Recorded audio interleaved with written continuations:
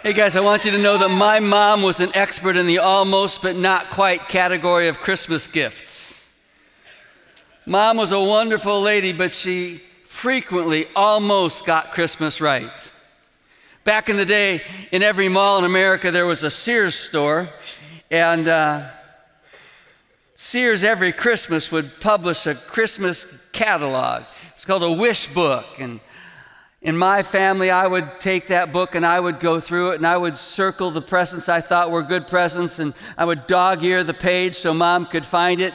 Our family, Christmas was mostly socks and pants and clothes and stuff like that, but we got one good present, and I always wanted to make sure that I got the good present right, so I would diligently search the catalog. And if you don't know what it was like, think maybe if Amazon printed their Christmas list. So, it was just a whole bunch of Christmas stuff, and I had mine picked out. And Mom frequently got it almost, but not quite right. When I was 5, this is what I wanted, or something like this. That's a car you actually got in and pedaled and drove around the neighborhood. Didn't have a battery in it like today's cars where you can just drive it, the kid can drive it up and around the driveway. You had to provide the power yourself, and I thought it would be cool to have a little red convertible and drive around the street on Leamington Street in Chicago. That's what I wanted, and this is what I got. A red tractor. I pedaled it, and it had a steering wheel, and now some of you are going, I'd rather have a tractor. But I was a Chicago boy, a city boy, and I hadn't been on farms, and I didn't want a tractor. I wanted a car. Mom grew up on a farm, and she thought we got this one right, but she was almost, but not quite right. A few years later, I decided that what I really wanted was a train set. And I had this image in my mind of how it was going to work. We were going to set it up in the basement, and there was going to be a bridge over a river, and there's a town, and there were trees and a mountain, and it would loop in around behind the furnace. I don't know why in my mind I have it going behind the furnace, but in my mind I do. And it was very clear what it was going to happen. It was a train set, and I wanted it, and I was clearly circled it, and this is what I got. Not quite a train set. There's a track there. There were 2 cars. They raced each other. Now, quite honestly, it might have been actually a cooler, more contemporary present than the one I wanted. But I was disappointed and had to manage my disappointment because I wanted a train set. Didn't get one. So, what's next? I was 19. And I wanted a very specific kind of pants. I want to show you what Mom and Dad came up with. Now, you can't really see these pants very well. This is not exactly it, but I wanted a pair of jeans that were striped. And if you look real carefully, you can see a little white stripe running through those pants. Skinny, narrow. The pants my mom got me were even skinnier and narrower striped than that. They looked like train engineer pants, except they were maroon and white. My mom was not the most fashion-conscious person in the world and didn't really care about contemporary fashion all that much. And she not only got me pants that were just out of style and not cool, but she was thrilled because she got a deal and got 2 pairs for one price. And I got 2 pair of pants I never wanted to wear. Now, I'm going to show you a picture of what I'd asked for, and I'm guessing you're going to laugh at it. So here it is. Yeah. I'd asked for striped bell-bottom jeans.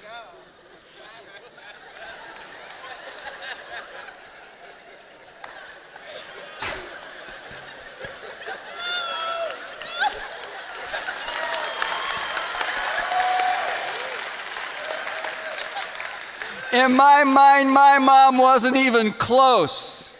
It wasn't almost, but not quite. She just whiffed at it. And some of you are laughing at me for my fashion choices, but you got to understand, I was 20 years old, and fashion is fashion, and at different ages it means different things. And for those of you who are laughing at me for wanting striped bell-bottom pants, you're asking for jeans with holes in them for Christmas.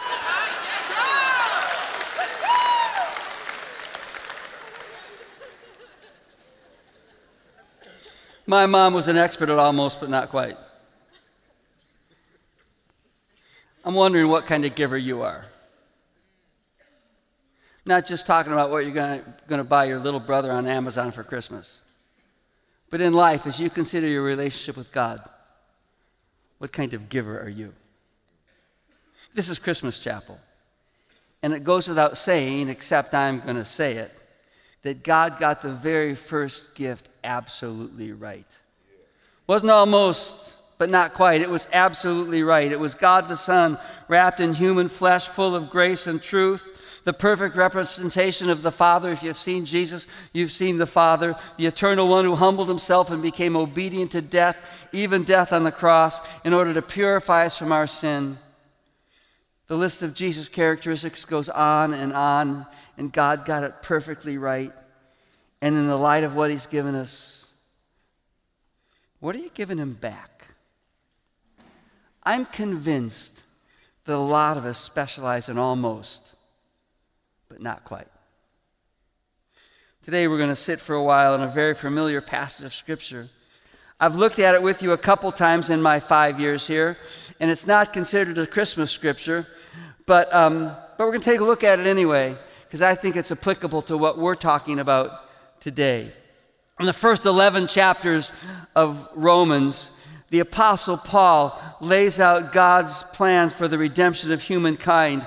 He talks about God's revelation of himself, and he talks about our sin, and he talks about how we were lost, and he talks about how while we were still sinners, Christ died for us. He gave himself for us so that we could be redeemed, so that we could be restored, so that our lives could be complete. And that's the first 11 chapters of Romans. It's theologically deep. It's rich in hope. It's an amazing section of Scripture. And then he comes to Romans chapter 12. And in Romans chapter 12, he talks about our response. It begins with therefore. And anytime you read the word therefore, you ought to look ahead before it to see what the therefore is there for. And the therefore that we're dealing with is all that Christ has done for us, all that God has done for us, this hope of redemption that we have. It says, therefore, I urge you, brothers and sisters, in view of God's mercy, to offer your bodies as a living sacrifice, holy and pleasing to God. This is your true and proper worship. It's not almost, but not quite. It's full surrender. Do not conform to the pattern of this world, but be transformed by the renewing of your mind. Then you'll be able to test and approve what God's will is, his good, pleasing, and perfect will. In the Jewish sacrificial system, where Paul's talking about a sacrifice, an animal was presented to the priest for a sin offering. The owner brought it in, let it in, and then gave up control of it, took his hands off. It was then killed and placed on the altar where it was consumed by fire, and nothing was left except smoke. This is the image that the Apostle Paul is trying to create in the minds of his readers, of his listeners. Calling people to surrender, and an image that sticks in my mind is hands-off surrender. I don't know if you remember being a little kid, maybe 6 or 7 years old, and you had a little brother or sister. You were playing with a toy, and you put it aside and went on to something else, and then your little brother or sister grabbed that toy themselves, and you decided that you wanted it just because they wanted it, and you grab hold of it too, and there's this tug of war back and forth, and he's dragging it, and you're dragging it, and then one of you inevitably starts crying and screaming and yelling at the other, and mom comes in and says, stop, and you don't stop, and all of a sudden, hands off! And you lift your hands in surrender and give up that toy for a moment. That's an image I want us to stick in our head, of hands-off surrender to the Lord. All too often, we say, Lord, I bring myself to you. Here I am. I surrender. But it's a conditional kind of surrender. It's, I'll take my hands off except here. God, you can have anything you want from me, but this is what I'm doing for a career. And this is my profession, and this is my plan. And I'll do whatever you want me to do, but don't touch this. I'm going to be a nurse, or I'm going to be a doctor, or I'm going to be a pastor, or I'm going to be a school teacher, or I'm going to be a counselor. And that's what I'm going to be. And don't mess with that, Lord. Lord, I surrender, but keep your hands off my love relationship. This is the person for me. This is what I'm going to do. I surrender. I love you, but hands off. Lord, I surrender, but don't touch. Can you think of something in your life where you've been hesitant to lean into God and say, here, take this? That's caused you to think, and when surrender is talked about, but what about this or what about that? And I'm afraid, and what if God messes me up? Surrender, where we say, Lord, I'll give you this, but not that, is not surrender. It's control. Surrender with a condition is an almost, but not quite gift to God. It may sound good. It may look good. You may convince yourself that it's okay, but it's still almost, but not quite. And Paul comes and says, make a hands-off surrender. Offer yourself as a living sacrifice. You know, when the animal was on the altar and it was being consumed, smoke goes up. Have you ever tried to grab a handful of smoke and there's nothing there? That's the kind of full surrender that Christ is asking of us. Give yourself completely. This is a reasonable and rational response to his sacrifice and his love for us. But one of the reasons we struggle with hands-off surrender is because we're afraid that surrender to God will be narrow and confining, that it will narrow our options. We ask, what if he asks me to do this, or what if he asks me to do that? What if it's too hard? What if it's too weird? And I think that Paul gives us a snapshot view into how hands-off surrender leads to full satisfaction, but it's combined with something else besides surrender. And I'm going to call it hands-on obedience. That I'm going to engage myself in obeying the Lord.